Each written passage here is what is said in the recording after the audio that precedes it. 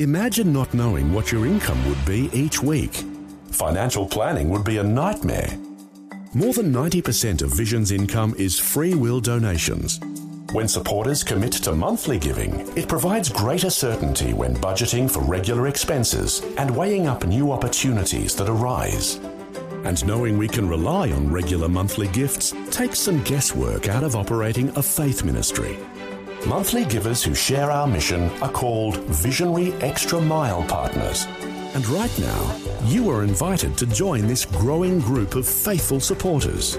The amount of your tax-deductible monthly gift is completely up to you. But what is most important is knowing that you are standing with us to reach Australia with the gospel.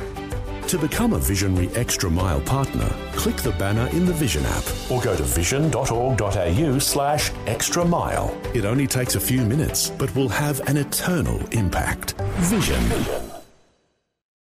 Rise and Shine with Robbo and Becky on Vision. Well, we catch up with Brett Ryan from Focus on the Family once a week, and we love it. Good morning, Brett. How are you? Good morning. I'm very, very well. Great to chat with you again. I wanted to talk about finances today, and we've done this in the past, but particularly focusing, I guess, on the kids and instructing them and helping them to understand some of the keys about finances today. Yeah, it's one of those things that kids can take it for granted, and they literally think that money grows on the tree. Oh, yeah. And we could either feed that, because if they ask for something, we give it to them because we want them to be happy. But we have to actually teach our kids delayed gratification. We have to teach them the value of a dollar. We have to teach them that it's important to save, it's important to be generous, and it's important to live on a certain amount of money. And we have to also teach them that we should actually live under our means, not within our means, meaning that there is that little gap, because when life is going to throw you some curveballs and there's things that are unexpected, and we have to actually teach them that we've been good stewards with the money that God has given us, and then they will do it in turn. Yeah, that's so true.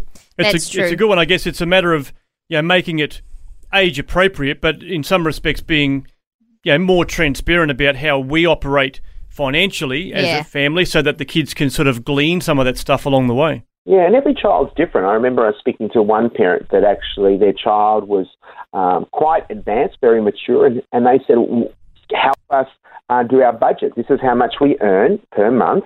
These are the bills per month.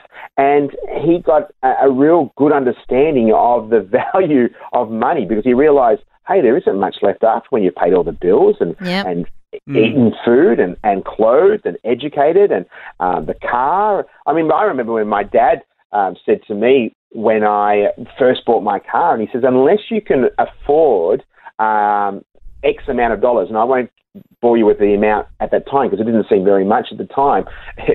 Well, it did seem a lot of money at the time, but today it would seem very small. But he says, unless you can afford this extra amount, don't buy a car. And I said, why? And he says, because of the petrol, because of the insurance, because if you have an accident, because of the maintenance, and all these things. And I go, I never thought about that. So these are the things our kids don't think. They're a here and now generation. They don't think about the future, and we need to help them navigate that. And don't be oblivious to their journey that they have to discover themselves. But we can help them and guide them and say, hey, what can you do with your money? This is some money that came through for birthday. What do you think you would like to do with this money? And teach them the value that it's important to set aside money for God, money for generosity, money for savings, and what you can live on.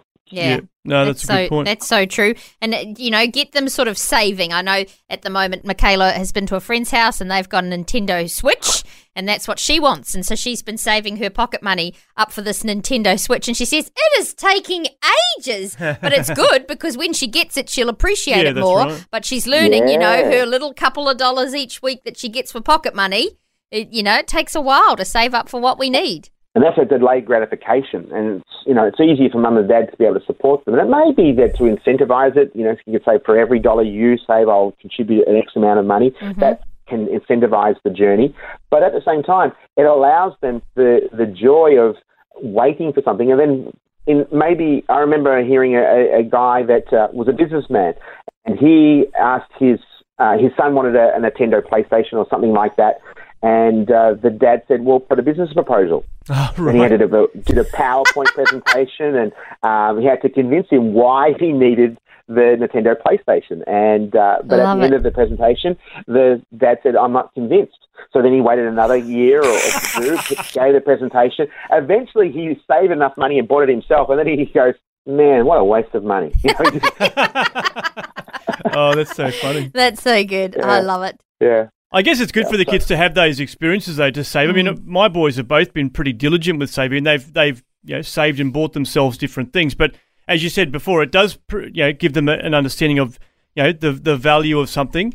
But it can also teach them about I guess buyer's remorse and buying something. You think, oh boy, I wish I hadn't bothered about that. So all those sorts of life lessons can be very beneficial, can't they? Yes, and I mean that's the thing. Our boys, that they saved up enough money to buy their own car. I didn't buy their car. I told them that they're going to have to buy their own car. So that was an incentive for them to do that.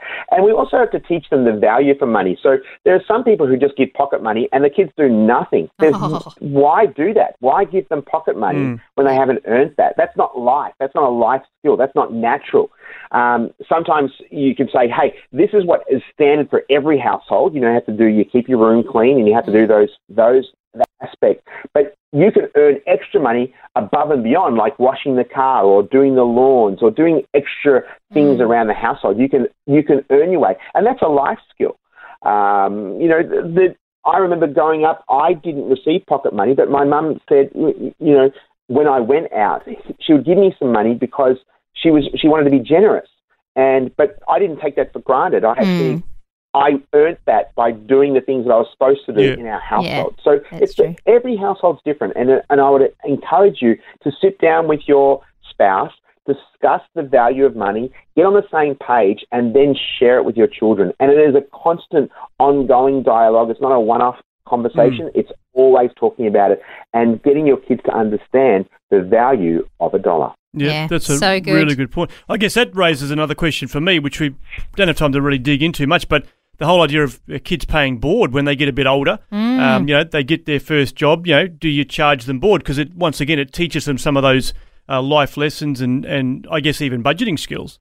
Yes. I mean, there's so many people who can stick around and there's no incentive for them to leave because mum and dad do everything for them and they're not paying anything. And I would say if your children are living like that and they're not saving money, then you are not doing them any service whatsoever. If you are doing those things for them and they're putting that money aside for the rainy day, they're putting themselves and setting themselves up for success, then that's the difference.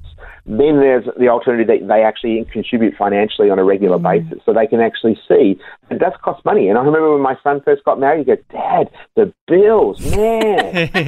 And this is someone who I helped along the journey, and Kate is excellent with this. My wife is excellent at teaching the kids the value of money and putting aside money, and if it's not there, then they will put it. They can't spend it, or they can just alternately save it. And then when they see the money increasing, that can also motivate them to say, "Hey, they're actually putting some money aside," and that can actually be very, very good for them to know that it is possible to live under their means. Yeah, so good. So excellent. Good. Some great tips, mate. I'm sure you've got plenty of great resources on your website for this as well, teaching the kids about finances. People can search for that at families.org.au. But Brett, really appreciate your input once again today. You are more than welcome. And if those who want to actually, want to hear and see it, we actually did a Facebook Live a couple of weeks ago, and we did a part 1 and part 2 on this topic on finances. We had an expert who manages finances, and so it's not me who's talking about it. It's getting it from a financial advisor, and so that was really worthwhile. That's awesome. How he helps people be, using God's money for his kingdom. Thanks for taking time to listen to this audio on demand from Vision Christian Media. To find out more about us, go to vision.org.au.